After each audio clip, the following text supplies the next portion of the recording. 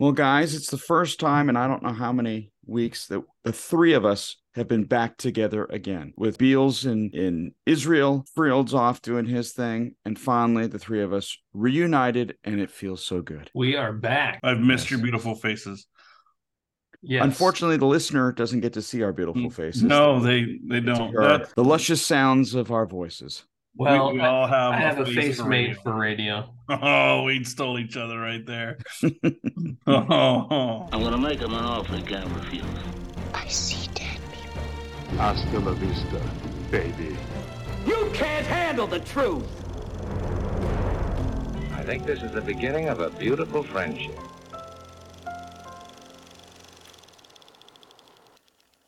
All right, guys, let's get into it. This week's film is the fifth chapter in the Indiana Jones saga, Indiana Jones and the Dial of Destiny.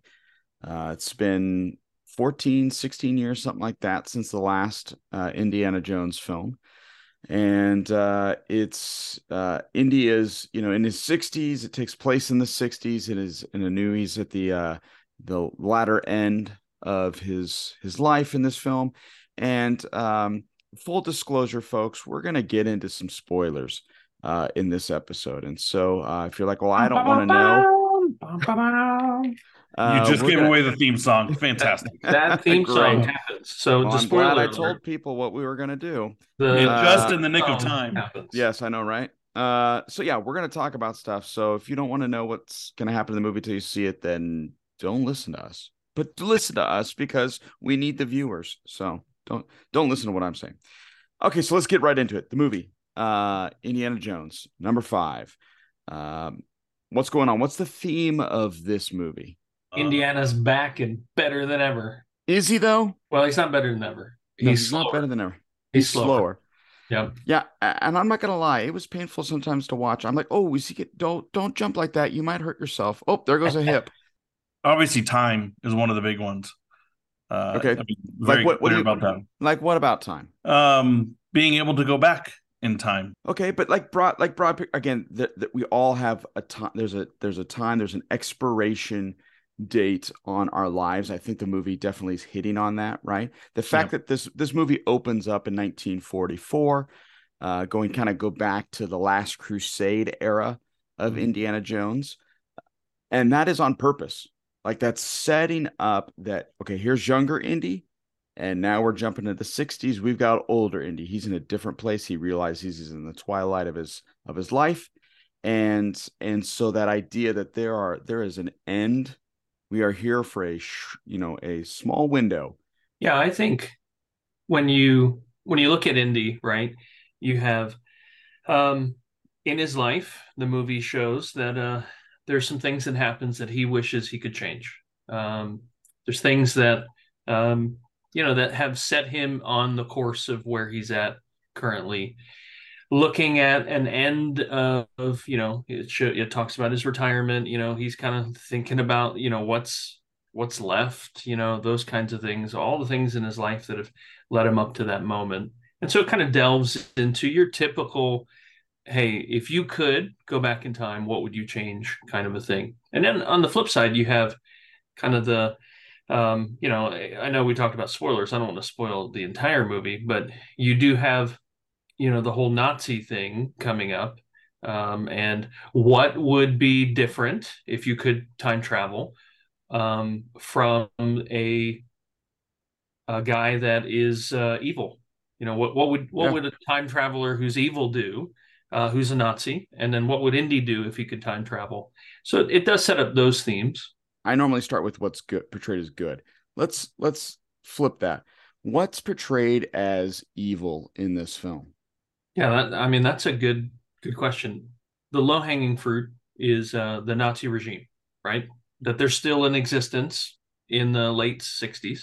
Power, control, probably the most famous line, in my opinion, in the movie is talking about the Dial of Destiny, and every aspect of every Indiana movie has an artifact that has some kind of inherent power, ability, whatever. Whether it's some the MacGuffin, right, that they use to kind of propel the story. Yeah, Ark of the Covenant, Holy Grail, that kind of thing. And so here you have this dial of destiny, the Antikythera, and that is going to provide the opportunity to go back in time in some way. And so you have this line that says, whoever holds it, this dial of destiny, won't become king or emperor or even the Führer. He will be a god. And Right. so there is that pursuit of trying to displace God or become godlike, if you will. Right. The idea that we want control or power to be able to manifest our own destiny, right? Yeah. Okay. The other thing too that I thought was, I'm sorry, Fields, were you gonna say something? Yeah, something I Hey, also Matt, I know it's your first week back. We've got some new rules. If you've got something, please raise your hand, type it in the text box, and then I'll look through it. And if I deem it worthy, I'll let you talk. Okay, so that's the new rules. Hey, I'm used to that my whole life. You've been censoring Yeah, me. you're married. You know how it is. Yeah, Okay. totally. Absolutely. All right, what were we gonna say? One of the things you also kind of picked up on was with Helena. That was a character's name, I believe. Harrison Ford was like, why are you doing it for these reasons? Why she was searching after the Dial of Destiny and those things. Because he looked at his reasoning like, no, we want to protect these artifacts from history. And she had different ulterior motives, or so it appeared. And what was her? Do you remember her line too, Matt, that she said there? So here's what she said, because I remember she said, because that's a great point. She in the scene, he said, "Why are you doing all this?" And she says she's doing it for the money. Yeah, purely the money, which is ironic considering earlier in the film, one of the things that is portrayed as evil, I would say, is she has a line, and it's in the trailer where they're talking about the Dial of Destiny, and he says, Indy says that he stole it. And then it kind of banters back and forth. And she says, and then I stole it from you. It's called capitalism, which is not what capitalism is. Capitalism is not stealing from people. It's providing something that somebody wants. It's part of trade. And they then buy that, and you're providing a service for somebody. But that's what we get this liberal ideology, right? They view something like capitalism as evil. You're just going around, you're just taking from others, and that's it was a dig. It was definitely a dig. Oh, totally, 100%, right? So the idea of capitalism and free market was, I think, portrayed as evil and wrong in this film. Okay, so talk about what's portrayed as good. Well. And here's the interesting thing, because I, wanted to kind of jump in on this one aspect of it. And what is portrayed as good, actually, there's a subtext behind it, and that is like adventure exploration. If you noticed in the movie, and again, those watching, if you want, heads up in the and look for it, there's an emphasis on man dominating space. There's a whole aspect of going to the moon and finally conquering that frontier. And the guy that propels them literally to the moon is the Nazi scientist, right? And he now wants to go from dominating space to now dominating time. And so what is presented as, that adventurous spirit or whatever, there is that kind of subtle trying to take control of space and time from the humanistic standpoint, to be a god, if you will. So here's something I want to talk about real quick. I have this theory that I've shared with students and other people who will, listen to me, and which isn't many. Let me just throw that disclaimer in there. Is that if you look at the exactly. See, Jason, I'm going to put you in a timeout chair. Okay, great. Let me know when you've changed your mind, and I'll start unmuting you. Okay, so Indiana Jones. Here's my theory on these films.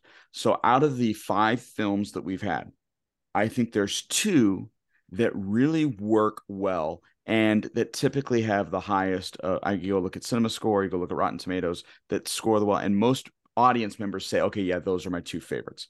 Raiders, obviously, is being the first film, and then Last Crusade, of which both deal with true biblical artifacts that actually existed and had, and again, obviously the Ark of the Covenant, it being the most predominant, right? But then you have the Cup of Christ that obviously was something. Now, did it carry mystical powers and all? No, of course not. But it was something that was legit, as opposed to the Shakira stones. Can you imagine? Whoa. Yeah, that's a whole nother movie. The Shakara the Shikara, they don't lie. That's right. These stones don't lie. The That's a Shikara different artifact. stones, the alien head, and then in this one a time traveling dial. Well, Okay. here's the interesting thing, just as an aside. Yes. The You're going to try and blow up my whole theory. The Antikythera is an actual real No, piece. no, I totally get that. But I'm talking about one that actually has some Yes. like real historical gravitas to it. Yeah.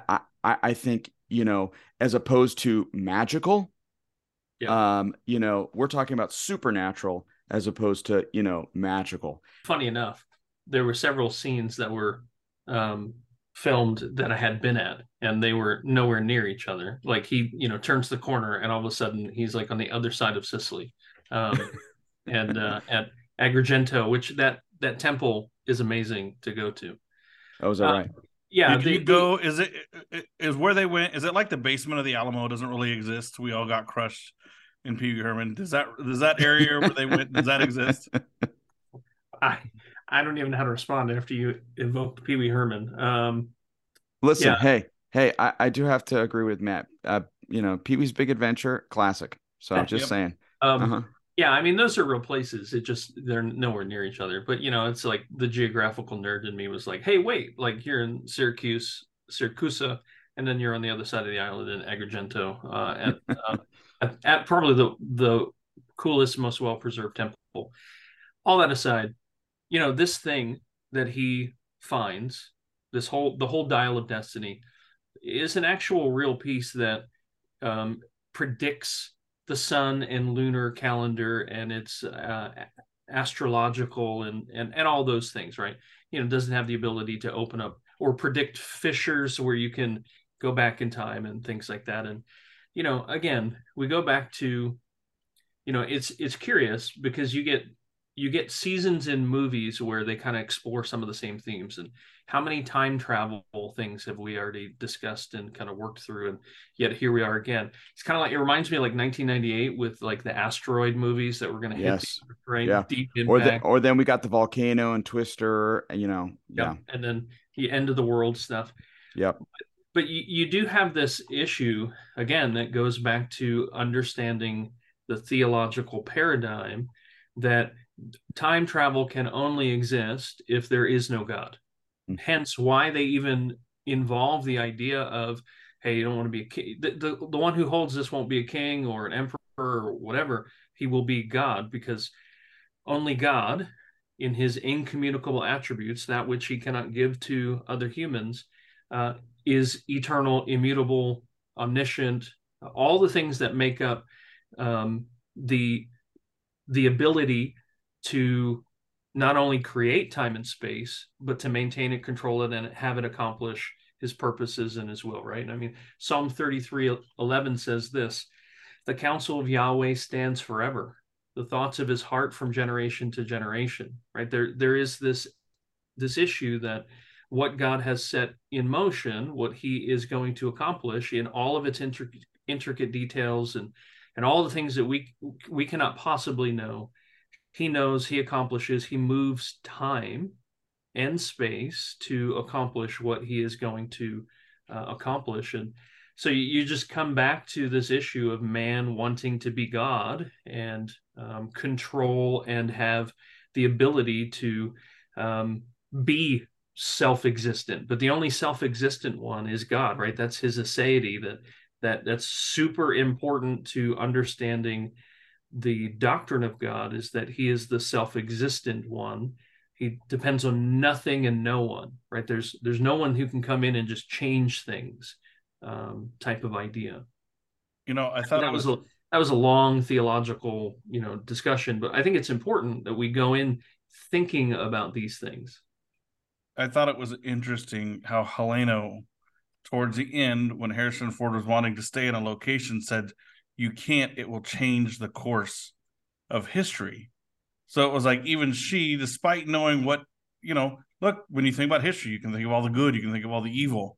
And yet she did not want that to change. And I do find it interesting, that there does seem to be this kind of theme of time travel, especially recently, like we look at the Flash, right? From from what was that, a couple weeks ago, and then we see this in Indiana Jones, and they're wanting to do it, and it was funny as I thought about it when I was off on my vacation, sitting in the middle of nowhere in the woods. You have a lot of time to think, and I was thinking about time travel, and I really thought about how it really is an affront on God's sovereignty for us as believers to want to change the past or even go into the future to affect things, just about like what you were talking about, Jason. But even you look at somebody like Paul, who had committed some heinous sins, and yet he talks about in Philippians about how, hey, don't look behind, strive towards the goal. Look in front of you and strive towards the goal, but not to go forward and change the future, but to strive towards eternity and serving our King. And that was his whole purpose. So I just find it interesting that we're starting to see these time travel movies come into play here more and more. And I think because people are seeing what's going on around us, and I think there's this kind of this theme of wanting to change things. Oh, if we could only go back and change things. But that's just not to be, because that's not what God willed. That's not what God wanted. And one of the things that I think that these movies do that is least, I think, true is that you see the people who are going after when they have the power to be able to go change time, end up just screwing things up and making things worse.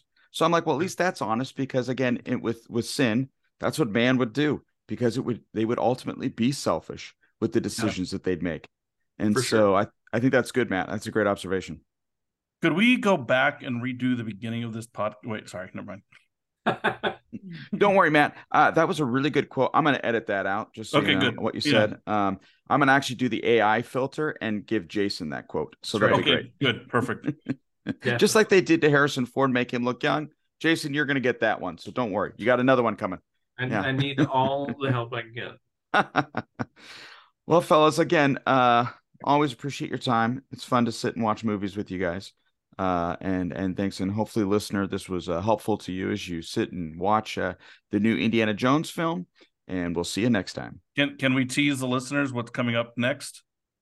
Well, I just did, Matt. That's what's called a closer. I closed it out, and then you literally jumped in, and now we got to do a whole new closer. We got to close it again. I got to do it again. I got to do the whole thing all over. Okay, so you want to talk about what other movies are coming up?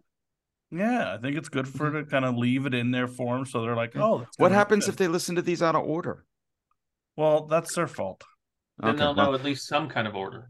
Well, yeah. We're gonna definitely probably see. I don't want to start listing movies, because what happens if we end up changing them? Okay, fine. Matt, all right, listener. We'll see. On that note, I mean, Greeny just doesn't want to talk about the fact that he wants to see Barbie. We had a clean finish here. Frills decided to throw a grenade in and blow it up, and that's what I really am good at. So that's kind of my mission in life. So not intentionally, it just happens to be. And there was a little foreshadow. We'll probably see a movie that has a mission in it. Okay, we'll say that as a little tease. How about that? It's Does that work, Matt? Impossible to know. It is impossible. We might see something with a mission, but maybe it's impossible. Who knows? Definitely, probably. Okay. Look, show me the money on it. Okay, that's all I gotta say. Oh, we're going back to VHS now. Thank you for listening to Real Profs, a production of the Center for Thinking Biblically. To support this ministry, please visit thinkbiblically.org/donate.